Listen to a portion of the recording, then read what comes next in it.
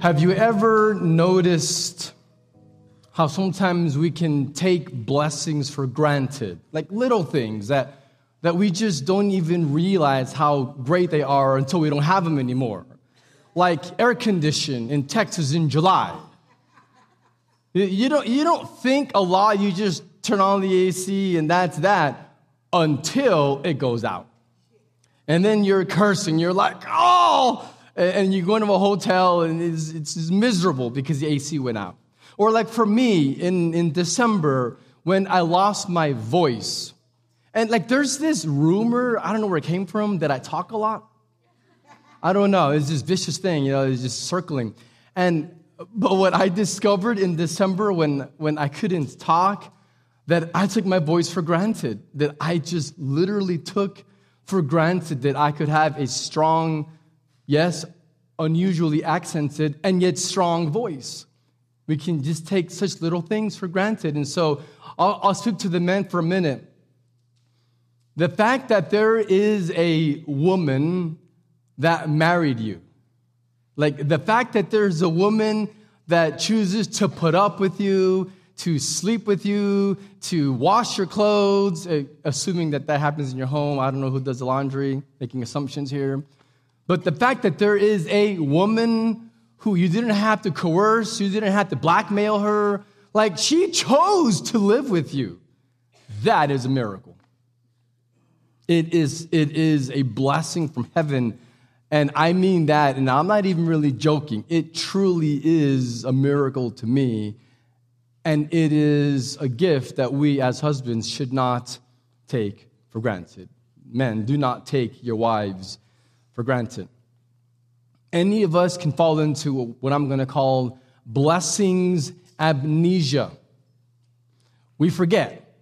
We can get so caught up with life and demands and schedules and work and just the busyness that life brings us and comes at us so fast that we have this like remarkable way of forgetting all of the astonishing blessings that God just rains down every single day upon us. I think we can get not only blessings amnesia, but we can also get gospel amnesia.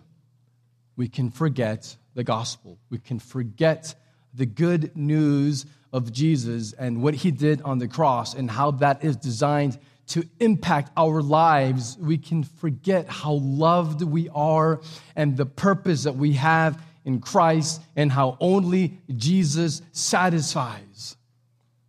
We forget. We get blessings and also gospel amnesia. And the call for us as believers is to remember. Remember who God is. Remember what he has done to rescue you. Remember who you are in Christ. Don't forget who God is or his purpose for you. Remember that you have been set free from sin, that you are free at last. That is the theme of the book of Galatians that we've been studying. And we have to remember and not forget these incredible blessings that God has given to us that we've been studying for the last few weeks in Galatians. So today we're going to dig into Galatians 3, verse 26 through chapter 4, verse 7. That's a unit at the end of chapter 3 and the first paragraph of chapter 4. So as we continue in this series in Galatians, today we're considering how we have been set free as sons and daughters. Let's read this first section, Galatians 3, 26 through 29. For in Christ Jesus you are all sons of God through faith. For as many of you as were baptized into Christ have put on Christ. There is neither Jew nor Greek, there is neither slave nor free, there is no male or female, for you are all one in Christ Jesus. And if you are Christ's, then you are Abraham's offspring, heirs according to promise. Let me give you the main idea here from this section of Scripture, is that having faith in Jesus means that you are adopted into the family of God. So when you put your faith, your complete trust in Jesus, and you experience his salvation, you receive his Spirit, what happens in this incredibly stunning thing called salvation, you are adopted into the family of God. So if you've been in church for a long time, then this is not exactly a new message for you. Like, you've heard this before, that you are the child of God. And so maybe you're thinking, oh, I already know this one. Maybe you do. But maybe you've taken it for granted. Maybe you have subtly forgotten, or you're not really internalizing or living out your identity, or really living in the truth of what it means and the profound significance that you are adopted into the family of God. This is a wondrous truth that affects everything about how you feel. It affects how you think. It affects your desires. It affects how you handle disappointment. It affects what you say, so how you speak to people. It affects the things that you do, how you spend your money, what you value. Everything about who you are is going to be impacted by what you truly believe about this text. Is it true that you are a child of God? If that is true, then that will dramatically impact what our lives look like. And if we get gospel amnesia, we forget, or live like practical atheists where we believe it, but really it doesn't impact our lives, then we need to come right back and ask the Spirit of God to give us a fresh word from the Bible. May he speak into us. May he breathe his truth into us. And may this be a transforming, holy moment for you. Galatians 3:26-29 that we just read. Do you realize that you're going to be experiencing these verses for all of eternity? That this defines your eternal state. For in Christ you are all sons of God through faith. And if you are Christ's, then you are heirs according to promise. You have an eternal, glorious inheritance waiting for you. And so what we're going through today is so small and such a light and momentary affliction in the light of his glory, in light of what awaits the believer in Jesus. God's plan for all of eternity has always been and always will be wrapped up, if you want to look at it in this text, in one word. God's entire plan is adoption. Everything that he's been doing from the garden all the way through today and into the future and eternity future, all of it is about a father who loves his sons and daughters and yearns to be close to them. And these sons and daughters were ripped away from him because of sin, and they left the garden. They left his presence. And so now the father no longer has his sons and daughters near, and he is yearning to have them close to his heart. And so he put in motion the plan of redemption, so that we can then once again be brought back into his presence and be adopted into his family. God's purpose for you is adoption. It's why you're alive. It's why he sent Jesus. We are children of the living God, of the resurrected Messiah. Let's dig into these verses and see this, where I'm not just talking about it, where you can see it from the text. And let me give you 3 truths from this text that describes what it really means that you are adopted by God. Better understand this eternal truth that we get to experience. And so 3 truths. So number 1, if you are an adopted son or daughter of God, number 1, it means that you are in Christ. That's what you see repeated over and over in these 3 verses. Verse 26. Here, let's just read that again so that we're reminded of how often this phrase comes up. For in Christ, there it is, you are all sons of God through faith. For as many of you were baptized into, so first it says you're in Christ, and the next verse, you baptized into Christ, have put on Christ.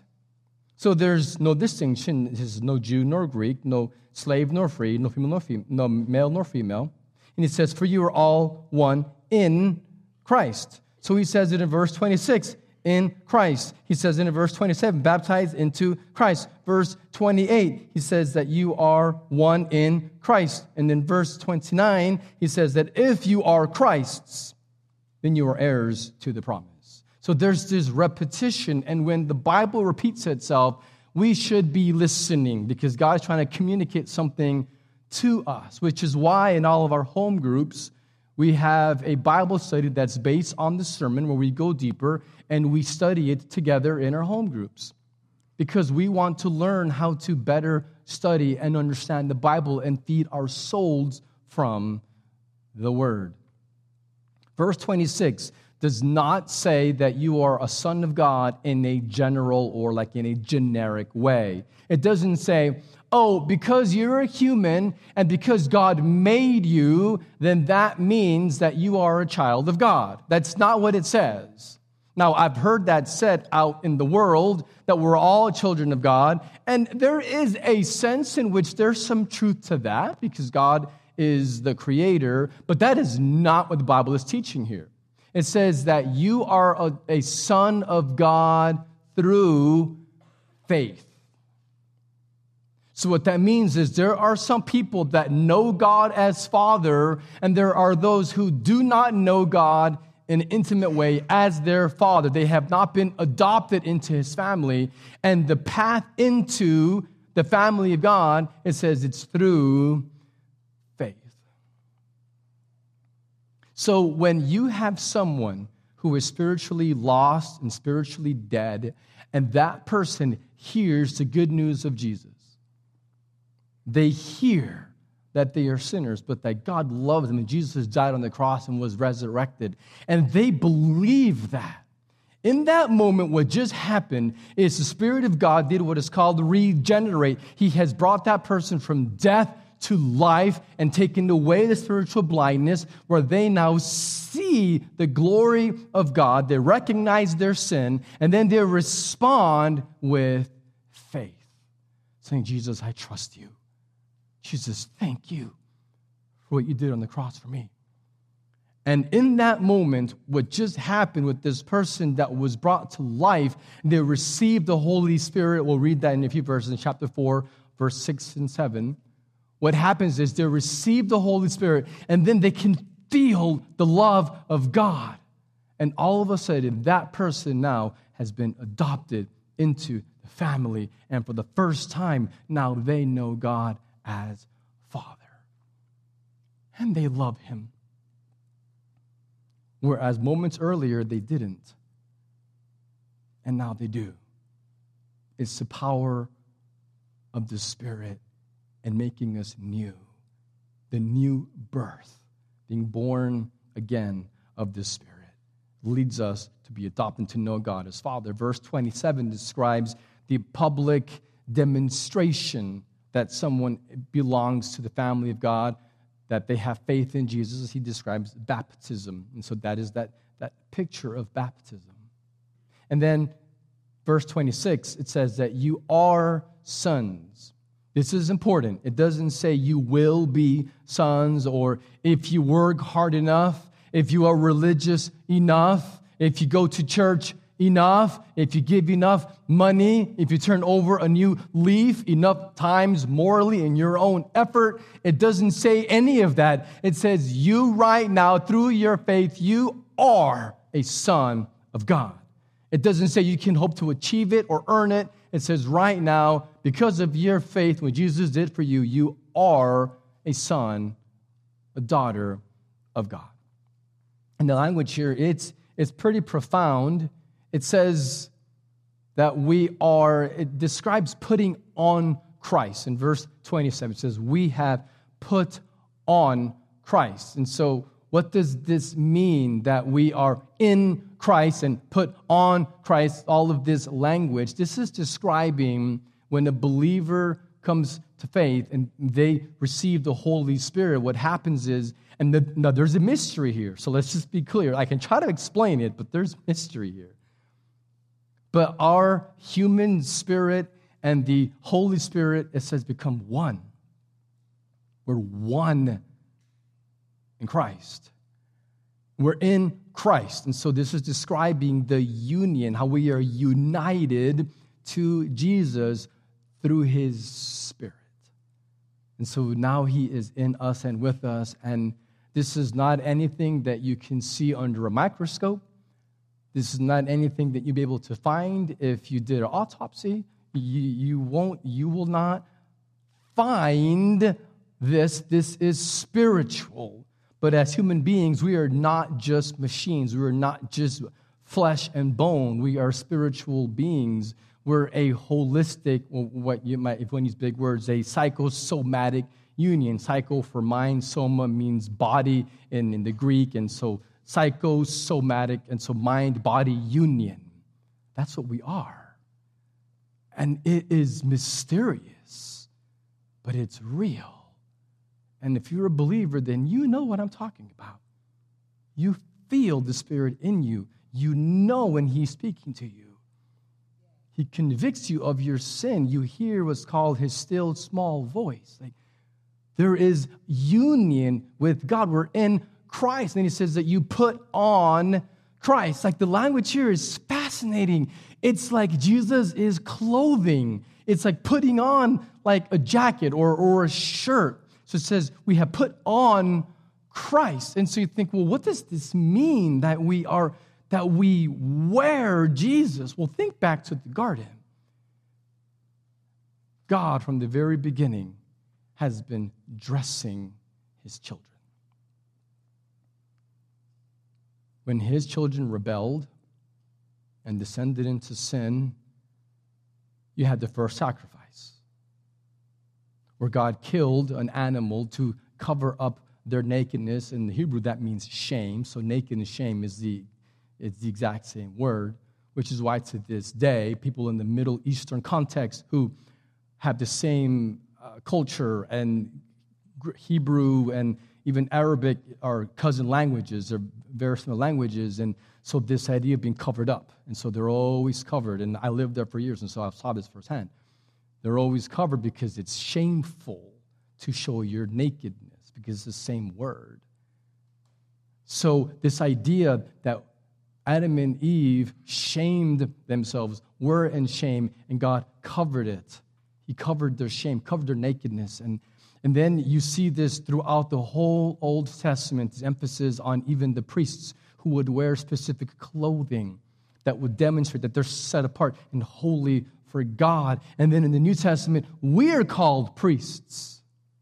And then if you fast forward to the very end, what you have is we're going to be wearing white robes, signifying purity and holiness. And so from the beginning to the end, there's this theme that is woven of clothing. This is why modesty is important for us, because it says something about what we believe about Jesus.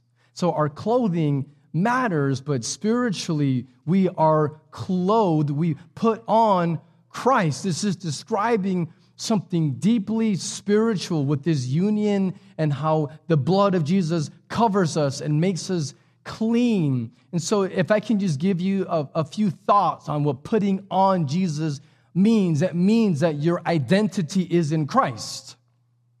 It means that you are defined by Jesus. What this means is that our enemy is going to attack you with false identities and get you to believe things that are not true about yourself. Things like you're worthless. Things like you're just not good enough. These lies of you failed. God can never use you anymore. You're damaged goods. These lies that the enemy says into our ear, that we hear deep in our minds, in our souls, our false identities, our true identities, who we are in Christ. It also means that we are to imitate Christ. And so we have our identities in Christ, but we also imitate Christ. And so we have a relationship with God. And we're literally following the example of Jesus and knowing that we belong to him. And so we imitate him. So this concept of being clothed with Jesus is that we dress like him, that we look like him. And so we imitate Christ, but we're also intimate with Christ. We walk closely with him. So this is what it means to put on Jesus. And this goes beyond following religious checklists. This is about love. Being in Christ is about enjoying the very presence of Jesus because he is in you and with you.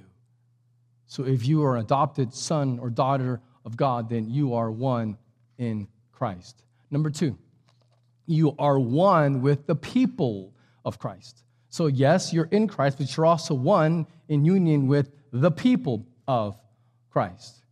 So verse 28, it says that there is neither Jew nor Greek, neither slave nor free, nor male or female, for you're all one in Christ Jesus. We are one. And so on May 26th will be my 2 sons' gotcha day. If you don't know, I have twin boys we adopted from Ethiopia while we lived in Abu Dhabi, and it'll be 5 years. They're 6 years old now, so if you see 2 little kindergartners running around going crazy, those are probably my sons. When I met them, and at the time they were 4 months old in an orphanage in Addis Ababa, they had names given to them by the nannies of that orphanage, but these 2 boys' last names was Kebeteske, which is the name of the orphanage. They didn't have a name. They didn't belong to any family. They were alone in this world with no father or mother and no family name. And what's so amazing is a year after that, when we went back and we went before a judge, and they were declared to be my sons, and I signed that new birth certificate that had my name on it and Bonnie's name on it. Now it read Nathaniel Levant and Benjamin Levant. They now had a family. Now they had people that they belonged to. They were no longer alone in this world. Now they're loved, and they have a father and a mother. But beyond that, they also inherited Josh and Abby, my 2 older biological children. By being adopted, now, yes, they had a new name, new identity, but they also had siblings. And so what we share in Christ is that we are one. We are part of the same people, the people of Jesus. And we share the same Father who has adopted us into his family. So that makes you my brother and my sister. And I love you. I love you too, Pam. You are a gift. I don't know all of you yet. Some of you are not members of this faith family, but those of you that I have the privilege of knowing and sharing my life with, I can genuinely say that I have deep affections for you. And you're my brother, you're my sister, and we are all one in Christ. We're part of the same family. And so we have been set free as sons and daughters of God. And it should leave us just humbled and in awe. And belonging to the family of God means that through his Spirit we can overcome division. And if there's someone in this room that you've been gossiping about, or that you're mad at, or has offended you, or ruffled your feathers, or that you're not right with, then we've got to this week figure it out and resolve it. Because we cannot allow division or gossip or slander or getting crossways to remain, because we are a family. We have been adopted by the King, and we have a purpose, and we live it out together. Jesus did not die just for you. He died for his people of all nations and tribes and tongues. It is about the glory of God in redeeming a people for himself. We are all one in Christ. He died for his people. And we can overcome, it describes 3 barriers. One, cultural barriers. It says Jews and Greeks, culturally, ethnically, are very different. But it says we're one. And so we can overcome our cultural or ethnic differences. And we want to welcome people from all ethnicities. And I pray that this church could reflect her community and have far more diversity than we have thus far. I pray, secondly, we will overcome class barriers. It says that there's no free nor slave. Those are different classes. And there's classes today in America, in Central Texas. And so many churches, if you're not of the right skin color or socioeconomic standing or educational level, then yeah, you're kind of welcome, but not really. May that never be true of Renewal Church. May we overcome these class distinctions. And whether you work in the hospital because you're the administrator or a doctor or a janitor, there is no difference. We're one in Christ. We're one. We overcome cultural and class barriers. We overcome gender barriers. It says, no male, no female. That does not matter. That does not define your role in the church exclusively. We are a church that is what you might call complementarian. If you're like, what does that mean? Don't worry about it. Bottom line, all that means is that we believe that males and females have different roles, but complement one another.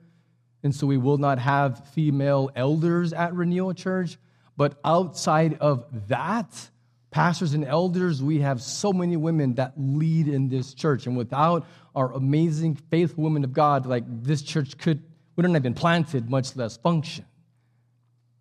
And so we respect men and women. And what I love is in the ancient world, women could not buy property.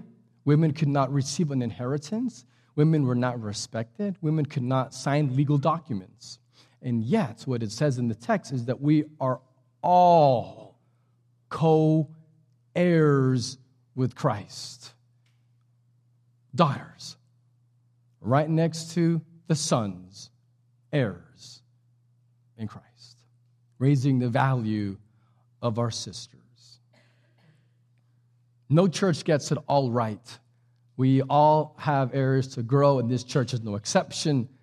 And yet, we're a church that deeply desires to have unity because it is a display of the glory of God. And so we are all, as sons and daughters, one in Christ, and we are all one as the people of Christ. Number 3, if you're adopted son or daughter of God, then you are an heir with Christ. This is who you are. You're an heir. For verse 29 says, if you are Christ's, it says, then you are heirs according to promise. But here's what he says, if you are Christ, then you are Abraham's offspring, heirs according to promise. And so what does that refer to? Well, God promised to bless all the nations of the world through a descendant, a offspring, or a seed, in some translations, of Abraham. And it says that Jesus is a fulfillment of that. And so it is all through Jesus. So God promised through Jesus to be a blessing. So through Jesus, God is sending. So God's blessings flow through Jesus to all people groups, all nations of the world. It's all about being one in Christ and then one in the body of Christ. So if you have faith in Jesus, then you are a recipient of the blessings and the promises that were made to Abraham. And we're all as says here, co-heirs in Christ. This is so important because we live in a world that can at times be so harsh. The messages to men is just so hard. We're told if you don't make enough money, you're not enough. If you're not muscular enough, if you don't look like the guy who played Aquaman, I don't know what his name is. If you don't look like that, then you're not enough. If you're not super strong, but also somehow in touch with your feminine side, or however that's described, you're not enough. And we get chipped at. And as men, we get beaten up every single day on you're not enough. You don't measure up. But what you have to know is that in Christ, you are enough. You're enough. You don't have to look like anyone else. You don't have to perform in any way. You have to just trust your God. Know that you are loved. Who you are as a man is enough. And for our sisters, it's no different. You're beaten up, and it's the same thing for you. Oh, you're not beautiful enough, or you're not sexy enough, or you don't do enough, or you don't whatever enough. And as women, you can get beaten up just as bad as a man can. And you have to know this today in the authority of God's word, that you, sister, are enough. What you look like and what your gifts are. And what your calling is, who you are in Christ is enough. If we don't believe this, what will happen is not if, but when you have a bad day, when you slip up or fail, you're going to go into despair, into deep anxiety or depression or self-hatred. I know because I've been there. So what you need to know is who you are in Christ. That you are loved. And you don't have to do anything other than just know that you are loved by your Father. You are enough. You are adopted into His family. And that is great privilege and honor. Let's continue reading in chapter 4. It's the same theme. He gives an illustration, chapter 4, verse 1. I mean that the heir, as long as he is a child, is no different from a slave, though he is the owner of everything, but he is under guardians and managers until the day set by his father. In the same way, we also, when we were children, were enslaved to the elementary principles of the world. But when the fullness of time had come, when God sent forth His Son, born of a woman, born under the law, to redeem those who were under the law, so that we might receive adoption as sons. And because you are sons, God has sent the Spirit of His Son into our hearts, crying, Abba, Father. So you are no longer a slave, but a son. And if a son, then an heir through God. This is an incredible paragraph, and I only have a few minutes to unpack it for you and show how it connects with the previous section that we've been talking about for the last few minutes. This paragraph is connected to and it flows from the end of chapter 3. It's just an illustration of what it means that when you have faith in Jesus, that you then become an adopted member of His family. Verses 1 and 2 talk about a son who is the rightful heir, who's going to inherit the entire estate, but until he is an adult and is reliable and trustworthy, usually till around age 25, but that could vary, but until he was a mature enough adult man, he was under his guardians or managers, and so under a custodian, where he was not allowed to make his own decisions or spend the money or blow the money. And so there were managers that were overseeing him. Now, he may have had other slaves or servants that lived in the same household, and they were all being taught together. And even though they were all hanging out together, one of these guys was one day going to own everything. And even then, he already did own it all, but he just wasn't ready yet to step into his identity to actually rule over the estate. So he was under, it says, guardians or managers. So the idea here is that one day when his father said, it's time, he would then be able to live out his true identity as the heir of the estate. And so this is a picture of what salvation is. He's illustrating salvation for us, that when we were lost in our sin, the Word, the Bible, the law, served as a guardian that was designed there to be good for us and to help us to know God's will. But the problem is that we yet hadn't been born again, hadn't had the appointed dates as it's describing here, where we could then really become who we're supposed to be and have the Spirit in us. And so here's the idea. This is describing of a person who is oppressed by God's demands in the Bible, but who doesn't yet have the power to actually do it. And when you are asked to do something, but then you don't have the actual power to do it, you're going to feel trapped, enslaved. And that is the sense in which here, someone that reads the Bible and knows, oh, here's what I'm supposed to be doing, and yet they don't have the Holy Spirit, they don't have the power to do it, because we cannot obey God until He gives us a new heart that desires Him.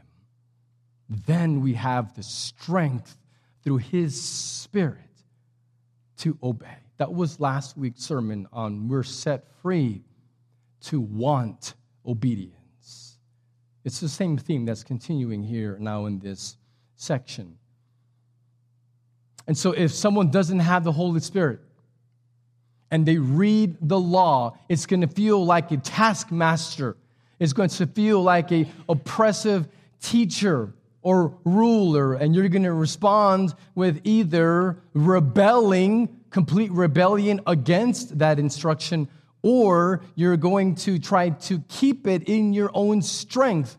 Either way, whether you rebel or try in your own strength to keep it, the result is the same. The letter of the law kills. It will leave you enslaved. We have freedom in Christ, and through His Spirit, we then have the power and the desire to actually obey. This is so critical for us to understand. The idea here in these verses following is that He sent His Son, He says, to redeem us who are under the law, that we would receive adoption as sons. I want you to picture, I know this is very hard for us, but try to picture Roman world slave market. Because that's the picture here. You have people that would go to this market, and up on the stage, you would have human beings that were in chains and were slaves. And you stand, you can say, okay, I pick that one. I want that one right there to be my slave. And you would go pay the redemption price. That's the price of the slaves. And you would go pay that money, and you would buy that human to then be your slave. Or if you didn't want that person to be your slave, you can then go pay the redemption price and then say, I am signing off and I'm going to set this person free. I'm buying their freedom. I'm paying the redemption price so that they can go be free. And the picture here is that you and I were up on this platform at the slave market. And God the Father says, I want him and her and him. And He picked you. And He paid the redemption price, which was the blood of His Son. And then He not only set you free, but He adopted you and brought you home to the palace. Said, this is your home now. This is where you belong. Son, daughter, I love you. Enter into my joy. Salvation is a coming home to God, coming home into His kingdom, to His palace, into His presence, where we have been set free from our slavery because Jesus paid the redemption price. And then it says that we received the Spirit, which allows us to feel this. So what Jesus did is he paid the price. What the Father did was he sent the Son. And then the Spirit allows us to feel that love. And so you see the Trinity involved in salvation. So we have a Trinitarian salvation. All three members partaking in these verses. You see it, the Father, the Son, and the Spirit, all involved in our salvation. And it's a legal status. We have to remember who we are in Christ. Who the Son sets free, is free indeed. I am a child of God. Yes, I am. Free at last, he has ransomed me. His grace runs deep. While I was a slave to sin, Jesus died for me. Yes, he died for me. In my Father's house, there's a place for me. I am a child of God. Yes, I am. I am chosen, not forsaken. I am who you say I am. You are for me, not against me. I am a child of God. We don't just sing this. We believe it. It's not as though you're in a prison cell with chains on. Those chains have been broken and have fallen off. They're at your feet. They're broken. And the prison cell door is wide open. You can walk right out. You are not enslaved anymore. The price has been paid. You are set free as a son and a daughter. And so you are not enslaved to your sin. You're not enslaved to your past failures. You're not enslaved to your performance. You're not enslaved to depression. You're not enslaved to anger. You're not enslaved to pornography. You're not enslaved to fear. You're not enslaved to anxiety. You are no longer a slave. You are set free and you belong to the Father. Ephesians 1, and we'll close with this, verses 4 through 6. God chose us in Christ before the foundation of the world that we should be holy and blameless before Him. In love, He predestined us for adoption to Himself as sons through Jesus Christ, according to the purpose of His will, to the praise of His glorious grace. He chose you and loved you in eternity past. He sent Jesus. He loves you now, and He will love you into eternity future. What you have is an eternal love. Knowing this, believing this, is what sets us free as we walk in the Spirit, as we enjoy the presence of God. What this does is He allows us to walk in His freedom and His love.